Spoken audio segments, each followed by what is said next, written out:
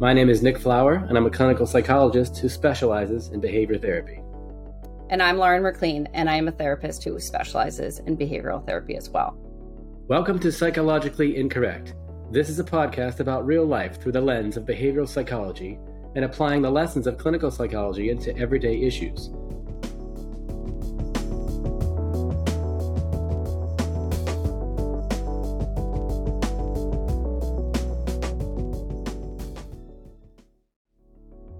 Today we will attempt to tackle self-doubt. Thank you for listening to our podcast. Credit to our theme music to my brother, Andrew McLean. Doubt. Please subscribe, leave a review, and tell us what you think.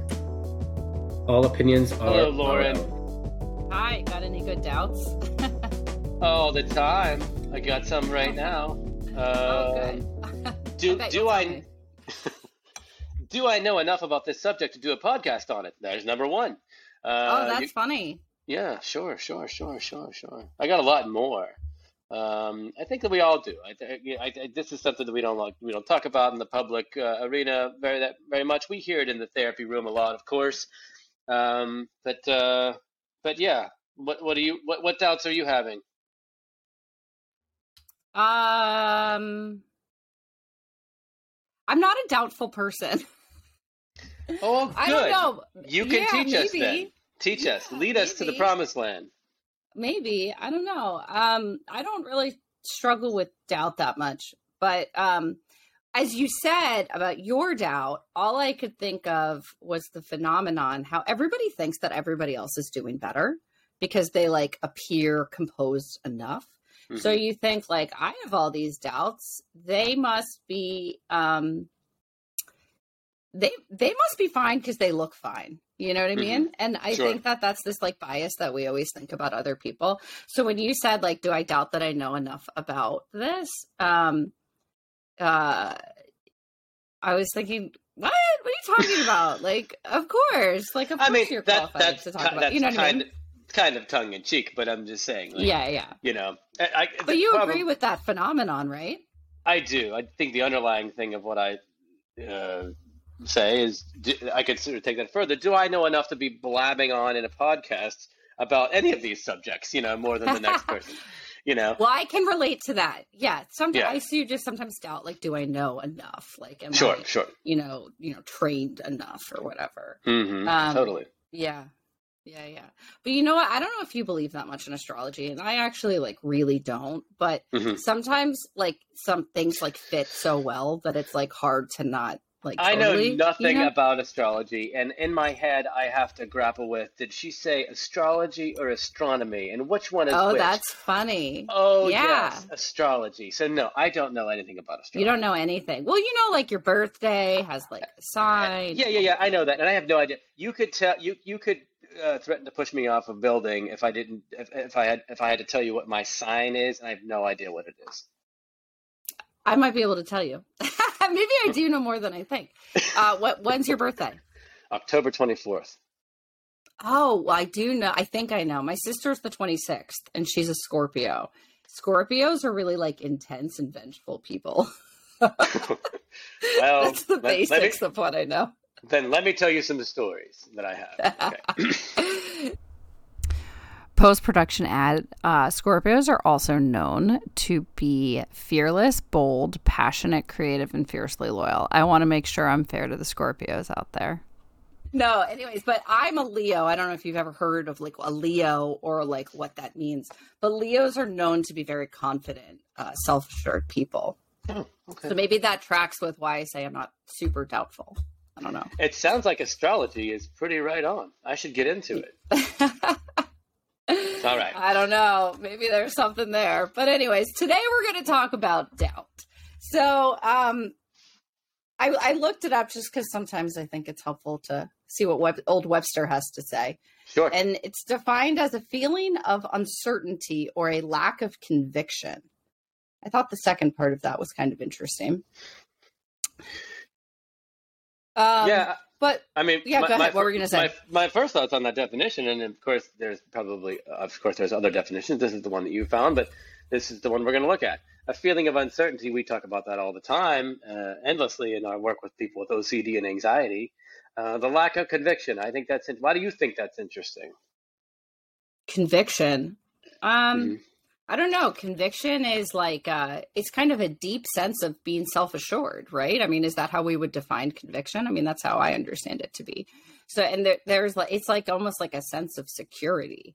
And so a lack of conviction, I guess you would think about as like an insecurity, which then I guess it does kind of match with doubt. But conviction just feels like a very powerful word to me. And so when you think about doubt, to be like, the absence of that kind of like inner security, power, whatever, that does track. But I don't know, it gives me like a visceral response when I read them. Like, I kind of like it because the conviction sees me. I have a conviction to do this. I'm looking right at it, and I'm gonna hit this ball. I have a conviction to do this, to do well at this thing or whatever it is.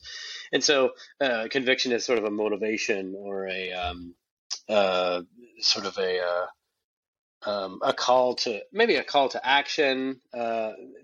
Is maybe the word I'm searching for, but yeah, I think it tracks pretty well. So a feeling of uncertainty or lack of conviction. This is what we're talking about with regards to the definition of doubt. Yeah. It's funny, as you said that, I was imagining, some baseball players, they get up to bat and they got that look in their eye and they hit it and it's like home run. You know what I mean? Like, it's just like, you can tell they got it and then they like whack it real good. And then you see the same, that you see the complete opposite, right? That lack of conviction, doubt, strikeout. You can just see it. Totally. They're swinging at bad balls, and doesn't go anywhere. A good analogy you picked. They don't have that eye of the tiger, anymore or something like that. If they're in a slump, you know what I mean? The slump.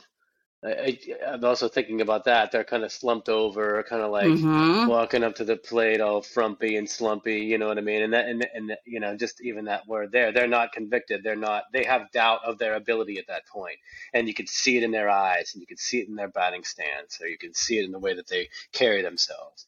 So when you marry that with uncertainty, that's what you get. You're going to get doubt, and you see this play out in a number of scenarios in people's lives, and holds a lot of people back. But totally. not Leos. We tend to not struggle in that area. As you said. I'm just kidding. I mean, like, we are human, but anyways, why I wanted to talk about this is, I don't know if you've had this conversation with patients, but I've had a lot of conversations with my anxious patients.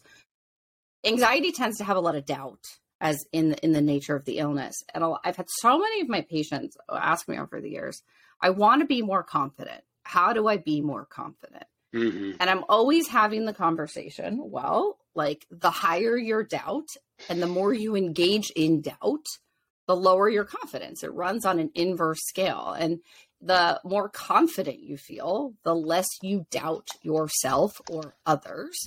And so there is a bit of tolerance to doubt that comes with being confident. You look like you have something you want to say. What do you? No, I just no. Just listening to you. What I was struck by what you said was the more that you engage in doubt, and I want to kind of talk about that a little bit. What does it mean to engage in doubt? Because to me, as a behavioral psychologist, I think, engaging in doubt, that's a behavior or a lack of behavior. That's what my mind goes to right away. Yeah, when I say engage in doubt, I kind of almost think in the mindfulness realm. If I have, maybe this is a Leo thing, maybe like from my own experience, but if I have a doubt thought, I'm pretty good at saying, okay, do I want to give this to my attention? No. And then I kind of ignore the thought and then keep it moving. So to be able to be mindful of our thoughts, we're going to recognize a thought, we're going to name it as a thought, and then we're going to decide if we want to give it our attention or let it determine our behavior, or to sit and just think about it for a while. It's what we would call rumination. A lot of times people will ruminate in doubt, where they have a doubt thought and then they kind of swirl about it and they think about it and it kind of stalls them up. And so engaging in doubt is more about recognizing a doubt thought and then determining how you want to respond to it, which, as you said, is actually a very behavioral process because you're implying that you have a choice about how I respond to a thought and then how that thought will drive my behavior. Yeah, it's a strange thing for, for people to hear sometimes, but I view thinking as a behavior, and rumination as a behavior. Sometimes. Okay. What do you mean? Well, I don't always get to control the thoughts I have, but on the second level, I get to control how I respond. That part is behavioral. Yeah. Sure. Thoughts could pop into your head. I'm not doubting that, right? But sure. How I engage with it. What do I do with it? So we mean when we say to engage in doubt, we mean to orient your thoughts, to think about it, to overthink about it, to ruminate about it. That's a behavior, and also, not going up to the plate and taking a swing at the ball would be the behavioral manifestation of that, is to avoid. But I think we're going to get into more of that later. But that's just one of the things that I was remarking on what you were saying. Yeah, definitely. Okay, cool. So yeah, confidence and doubt run on inverse scales. The higher or the more frequently you doubt and or engage in doubt, the lower your confidence. The higher your confidence, the less you're engaging and or mindful of your doubts. Okay, so I kind of brainstormed. We brainstormed I called it the Doubt Hall of Fame. As a therapist, I hear so many doubts from people. And they're all pretty darn similar. People really have the same doubts. Most people don't have all that unique or different things they doubt about. It's pretty much a common, I would say there's the general themes are there. So it'd be fun to go through some of these common doubts and let's talk about them a little bit. You want to go first? Will I have a fulfilling career? Or relationship or life, will I have a good life, basically? That's a doubt we hear a lot, for sure. Another one I hear in the office is, am I going to ever get rid of my OCD? Am I going to be able to overcome this? Yep. Like a lot of the, I think we could call these the crystal ball ones, right? Like, how will this go? How will this turn out? Like, how will my life go? My, illness go, whatever. Another crystal ball one is, will I get sick? Will I be healthy? Will I have, will my health stay intact? Will the health of the people I care about be intact? Another crystal ball one. What are some of the other crystal ball ones? Will my team win? What were you going to say? Well, that's a funny one, but one I struggle with is, am I a good parent? Am I a good father? I don't worry about this. You know what I mean? It comes up, but like you say, am I going to choose to engage with that or not? I, as we have talked about privately and also on this podcast, is I'm a huge fan of mediocrity and well enough and good enough. And so I normally come back to that, I'm doing all right. These kids are going to grow up and be mostly okay. From their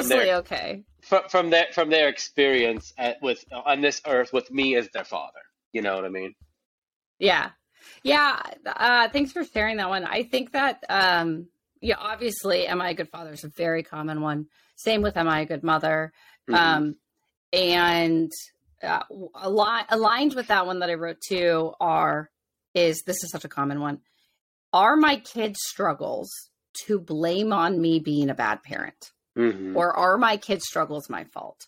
And that is something that, the short answer to that is no. But that's, these are all ones that people really struggle with. And I think that it's incredibly normal to, I don't even want to say normal. I almost want to say it's like a guarantee. Like, is there any parent that doesn't sometimes doubt themselves?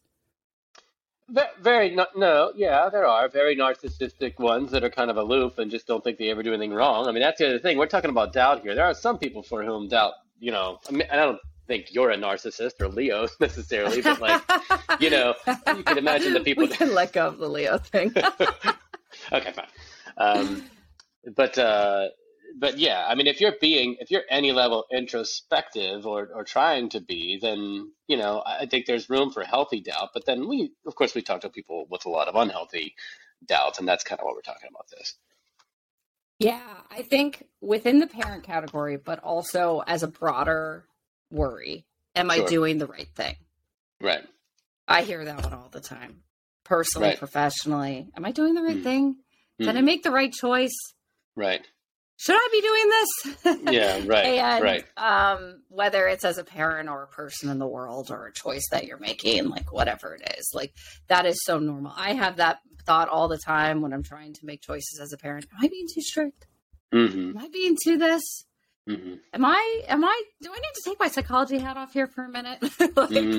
You know, we have all of those, I have all those thoughts, right? But the longer you linger in it, like it doesn't end well. You just kind of swirl in doubt. It makes you feel insecure. It makes you feel less capable. It makes you feel like somewhat paralyzed in like that thought. Like that thought is not an empowering thought. Right. It's just not, you know, it kind of arrests, your development. It like stalls action. So yeah, that's the point. It stalls action. It's not a good use of your time to ruminate in these things. We have to sort of get into the mindset of moving into action. We need to step our fingers and get up, back to the metaphor of the person at the plate. You know, they don't have a choice. Every couple innings, they got to get up to bat. They have to. They got to keep getting up there. And I think that's, you know, the baseball player is lucky in that regard because they're up. You're up. You have to go. You know, if we could sort of apply that lesson to, you know, people who are struggling with self-doubt and a range of things in their own lives, is to say, no, I got to go. I got to get up and I got to do this. And you see that in some people at work. They have to show up. You know, they have to, you know, continue to produce or to be the father, mother, the employee, whatever. But I guess I'm always moved to want to focus on the action piece. To focus on action, yeah. Yeah. Use baseball. I feel like basketball is another one. Basketball moves so incredibly fast. Oh yeah, right. That if you're not playing well, it's so easy to get lost in your head, and it's so obvious as the fan watching that like they're not playing well because they're lost in their head. And I know sports psychologists will say it's a lot about accepting the last loss. And choosing to commit to move forward and wipe the slate. And that's true with, you know, obviously with things outside of sports, right? Like accept the loss, accept the regret, and choose to wipe the slate, move on, right? So if you're doubting yourself as a parent or an employee or a partner or whatever, however you're doubting yourself, accept the loss. And then in doing that, you actually can exit the cycle of doubt. Can I say one thing I love sports as a metaphor for so much. And I had my girls, Madeline, the older one, and did soccer this year. And the coach said something I thought was really profound. My Little League coach told me something very profound one day. I think I shared it on here. But he said, you know, the other team would score on the girls and they would get bummed out. And he would say, remember, the most important thing is one, to have fun, but number two, score the next goal, get the next goal. Don't worry about that one that just happened. Get the next goal. That's the most important thing, is to keep your eye, get that next goal. And snap them girls right into shape. You know what I mean? And they were focused on this next thing, you know, and I thought that was just very wise, you know? Yeah, it's like a great little snapshot thing, right? Because doubt, you're not thinking about what the next goal is. You're not thinking about your next action. You're actually stuck in the past and you're stuck in regret, or you're stuck in not believing in yourself. And all of those are very like useless processes. Okay, let's see. What are some of the other common ones? Will my team win? Am I a good athlete? You can replace athlete with anything. Sure. Am I weak? Oh yeah, let's talk about that one. Yeah, go ahead. What were you going to say about that? Well, just, am I a weak person? Do I really have, you know, like you mentioned, this is an issue we see a lot with men. Do I just need to suck this up? Am I just like a weak person? I mean, I'm blaming it on like my anxiety, my OCD, but shouldn't I just, how many times have you heard this? Pull myself up by my bootstraps, and just get it done or whatever. Yeah, probably every man I've ever treated has asked me, is the problem me? Am I just soft? Am I weak? And I'm like, well, like, if you'd like, I can pull out the DSM and show you like the criteria for an anxiety disorder. And maybe then you would believe me, but probably not. You'd be like, how do we know? Whatever. Yeah. I mean, it's pretty normal to blame yourself as the problem, as opposed to being able to say like something's happening here. And by the way, another example we were talking about postpartum depression in women. I cannot tell you how many times I have seen women like literally fraying at the seams, like struggling so hard with the transition to being a parent, sleep deprivation, hormonal shift. I mean, postpartum depression is a widely known phenomenon. The literature, we have data, everything kind of supports it as a thing. And I cannot tell you how many women very obviously in the throes meet criteria, all of the data mechanism. What are those things called? Inventories will say, hey, like, this is your score. You meet criteria. And you'll be like, right. No, I'm just like not doing a good enough job. Like, I just probably need to get a little more sleep, or like the problem is me. The problem is not postpartum depression or whatever. Sure. That's one that I see so much of people in denial of that. Yeah. And I'll often say to them, oh, well, if you'd like, I'd just come in here and yell at you every week and say, come on, don't be a sissy, pull yourself up.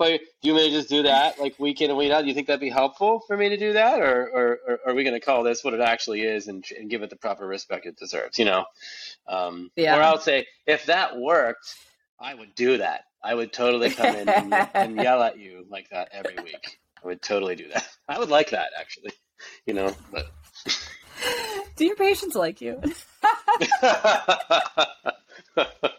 Yeah, I don't know. Don't go on Google. You'll read some bad reviews, potentially. Yeah. No, I mean, I appreciate, I think we have to laugh, especially with thoughts like that. Learning how to laugh at your doubts is incredibly useful. Sure. Okay, so we talked about, am I being weak? Let's see. Then there's all the appearance one. Am I good looking enough? Will I lose my hair? Will I gain weight? Will I lose weight? Do people like me? Am I likable? Am I attractive? Am I blah, blah, whatever it is. Right. And, that's one that will torture people. I mean, all of this will, but that will really torture people, because the reality is you are who you are and you look like what you look like. And learning how to live with that and kind of accepting that there's just like only so much you can do to change your appearance. And just, it's like so much easier to just be like, okay, this is me, like it or not, like this is me. The ability to do that that's where confidence happens, doubt around body image will create, so like, talk about a slump, right? Like slumped posture, like wearing like big baggy clothes, hiding under hats, hiding under beards, all of that, like how you carry yourself. It's almost impossible to feel confident when you decide that you don't look good and you don't like yourself. And so you make yourself small, which then it's just confidence becomes this like big downward thing. Yeah. Once again, there's this attentional shift towards the doubt that, again, I'm calling a behavior, an attentional shift towards the doubt, to ruminate on that, and then a behavioral manifestation of that, which is to, like you say, grow your beard out. So yeah, these are all disabling. Doubt is disabling, and doubt is a waste of time, and that's, I think, the issue we're driving at. Yeah, and like it kills your confidence, and everybody wants to feel confident. And so sometimes people are not quite sure they want to like let go, like the dog with the bone. They don't want to let go of the bone, but they like want to hold on to their doubts.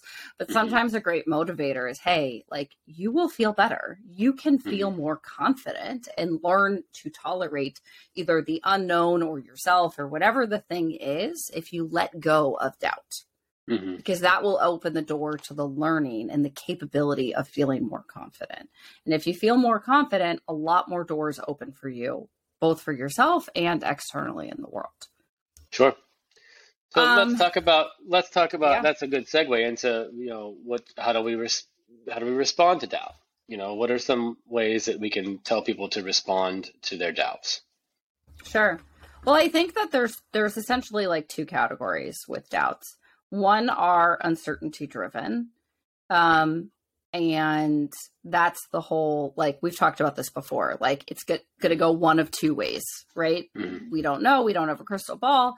That's uncertainty driven. We have to kind of live with the unknown and try to work to be okay with that. And that's the like, will I get sick? Like, will I have a fulfilling career? Like, will my team win? All of those questions, like the answer is you got to let the tape play out. Yeah, and accept the uncertainty of it. Like you're saying, I think that's the main piece is we're constantly asking people to accept uncertainty. This is a similar situation, with doubt. And then I think, you mentioned this, that by acknowledging this is the other option that we're discussing is by you acknowledge that when you're swirling in doubt, you're actually getting in your way of making an impact on your life. You're actually you're attending to the doubt. And when you attend to the doubt, you're not attending to what you can actually do about the problem or engaging in what I always talk about as value-based behaviors in therapy. So you're wasting time spending on the doubt, and when you're doing that, you're not living your life. Yeah, I mean, there's a huge opportunity that you're missing, which is what can you do about this thing? And instead of swirling in the doubt of what if, instead we want to work on like building our agency to like, what can I do here? Right? Am I a good father? Well, like, what can you do about that? Am I a good enough partner? Okay, well, let's think about where are my opportunities for growth? Am I going to be successful in my career? Well, like what kind of skills, trainings, opportunities, things can you seek out to grow professionally? Will I recover? This is the one that we get all the time. Can I get better? Can you promise me that at the end of treatment that I will be cured? And which I hate that question. I don't know about you, but the answer is, well, like work real hard. So I love. I mean, that's question. part of it. That's part of it. But yes, go ahead. I don't think you dislike that question. I don't know. I mean, I do. Maybe you do. I love that question because it's an opportunity to model this exact thing. Sure. About acceptance. Am I going to get better? Are you going to help me with my anxiety? I don't know. I'll try. That's usually what I say. Are you gonna try? Okay, good. We'll both try. So we don't know. We don't know. This is uncertain. This is uncertain. It is uncertain how we'll go. I tell you what, I am certain of. I'm gonna give it a good try. If you keep coming in here, I'll keep talking to you. And I'll try my best to help you get to this other place that you want to be. And so we're trying to model acceptance that we don't know how things are going to be, but we're still going to forge ahead anyway with sustained and targeted effort. Yeah, as you said that, I'm thinking that the answer to most things in therapy is the balance of opposites. And I know that sounds really vague, so stay with me. There's the unknown of like, I don't have a crystal ball. Like I can't anticipate how you will respond to this treatment. And the other side of that equation is if you're willing to do hard work, accept Mm-hmm. hard emotions, learn how to tolerate hard emotions, learn how to live with doubt, learn how to tolerate uncertainty, and Mm-hmm. not act from a place of fear, like those are the pieces you can control. Those are the variables that if you work hard in treatment, you Sure. can make progress on. But there's the uncertainty component of maybe you have a history of trauma. Maybe you have sensory right. sensitivities. Maybe you have a lot of perfectionism. Maybe you have, I don't know, any of these other variables that are going to complicate how you respond to treatment. Those are the pieces that I can't control. And so it's the balance of these opposites, right? Sometimes we need to know what thoughts to attend to, and we need to know what thoughts to ignore. And so I can't give you a one size fits all answer. It's about the balance of both. And sometimes I'm going to contradict myself. And that's not because I'm not competent. It's because sometimes it's contradictory. And we need to learn how to balance and tolerate both of those things. And so if you just take this narrow question of, can you ensure that I'll get better? It's not a narrow answer. It's never going to be a narrow answer. And so we have to kind of live with that. Yeah, people want that narrow, quick answer, but that's an oversimplification of the process. Is the point? Yeah. So if you think about doubt, sometimes we can put it very clearly of like, hey, that's like an uncertainty tolerance thing, and that's a stop getting in your own way thing. And sometimes it's both of those together. One thing that I hear a lot of, I'm sure you might, you've probably had this experience. So let's say somebody has one of like a health anxiety one. Will I get sick? And the answer is, I don't know, maybe, probably. You're a human. Like, you're probably going to get sick. I don't know how sick you'll get. There's some crystal ball things there. But that usually is followed with, I won't be able to tolerate it if I do. And so I always think that's interesting, because the doubt is about learning to live with the possibility. But the second piece is going to be about saying, I actually have to learn how to live with pain. And that closed, I cannot tolerate it, that's such a stall point for people. And it's almost like what's behind the doubt. Right. Do you know what I mean? Yeah. Yeah. And we're doing that all the time with people, is helping them to sort of deal with that struggle, people say, I can't handle this. I can't even handle the idea of it. And then we're helping people to say, let's try, let's go towards that thing, when you're going to see, and talk about ways to build self-confidence. That's it. How often have you met with somebody and then you help them struggle with these doubts, they overcome them, and how good it is to see them flex on the other side of it, and have that confidence. My favorite thing is when people finish treatment and they look like a different person. Totally.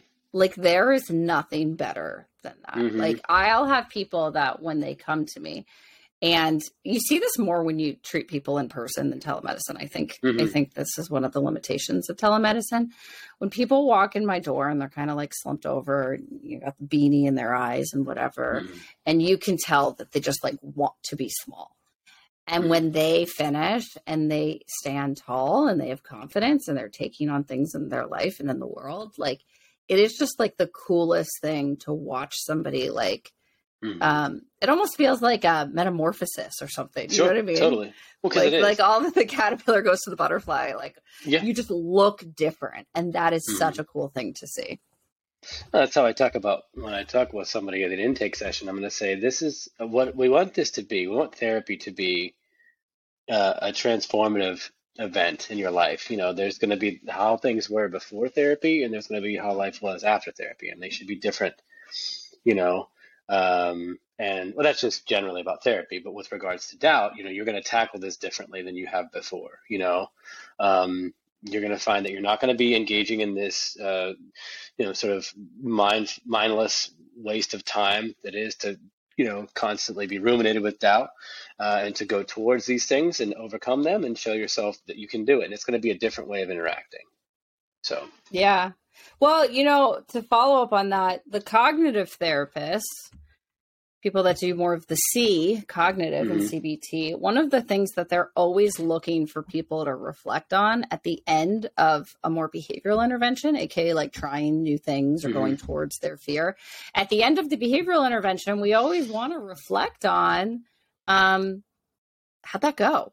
Was that bad? Hey, look, you accomplished that and you lived on the other side of it and you actually look a little brighter and you faced your fear and you did all of these things. And was it as bad as you thought it was? And how do you feel on the back end? And we're trying to kind of like highlight what they call new learning, which I love. I love that as like a little catchphrase, new learning. What is the new learning that we can integrate and move forward with? And if you can be unmindful of doubt, the new learning is, maybe I'm not the best parent, but like I can live with myself. I'm a fine parent and I can be confident in my ability to make choices. Or, I don't know how this is going to go, but I'm going to give it my best shot and I'm going to come on the back end and I'm going to feel like, all right, I can like rise to the occasion. I can be spontaneous. I can go with the flow. I can trust my judgment. That's a huge new learning. I can trust my judgment. And if I can trust my judgment, I can trust myself. And then if I can trust myself, I can feel confident. And that's the unmindful of doubt will allow that new learning, and that new learning will dramatically change how you view yourself in the world. Totally. Yeah. Okay, cool. Anything else you want to say about doubt and confidence? I just do things repeatedly, go towards it. I'm an action-oriented therapist, and I want people to go out and bump into things in the world and have new experiences. And, you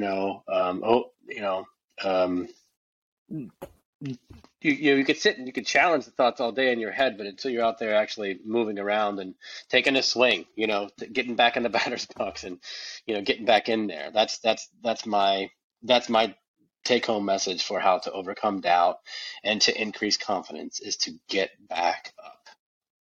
Yeah, totally. And I think where you can laugh in the flaws or the misses or the fails, and to be able to laugh and be like, okay, that didn't go well. And it's almost funny that didn't go well, but to be able to try to have the security to say that didn't go well because that didn't go well, but that didn't go well, not because I suck or not because I'm the problem. And so being able to kind of attribute the outcome as opposed to the outcome as reflective of who you are. And so if you can separate that, you can laugh at your fails. And then, as you said, I think repetition's huge. If you can laugh at your fails or laugh at the fail or even externalize the fail and then keep trying, that's where your confidence will come because your skills will build. Right. And that's another way to say acceptance. If you can, I like how you said accept the outcome of the event, but not necessarily have it be some, stain on your humanity.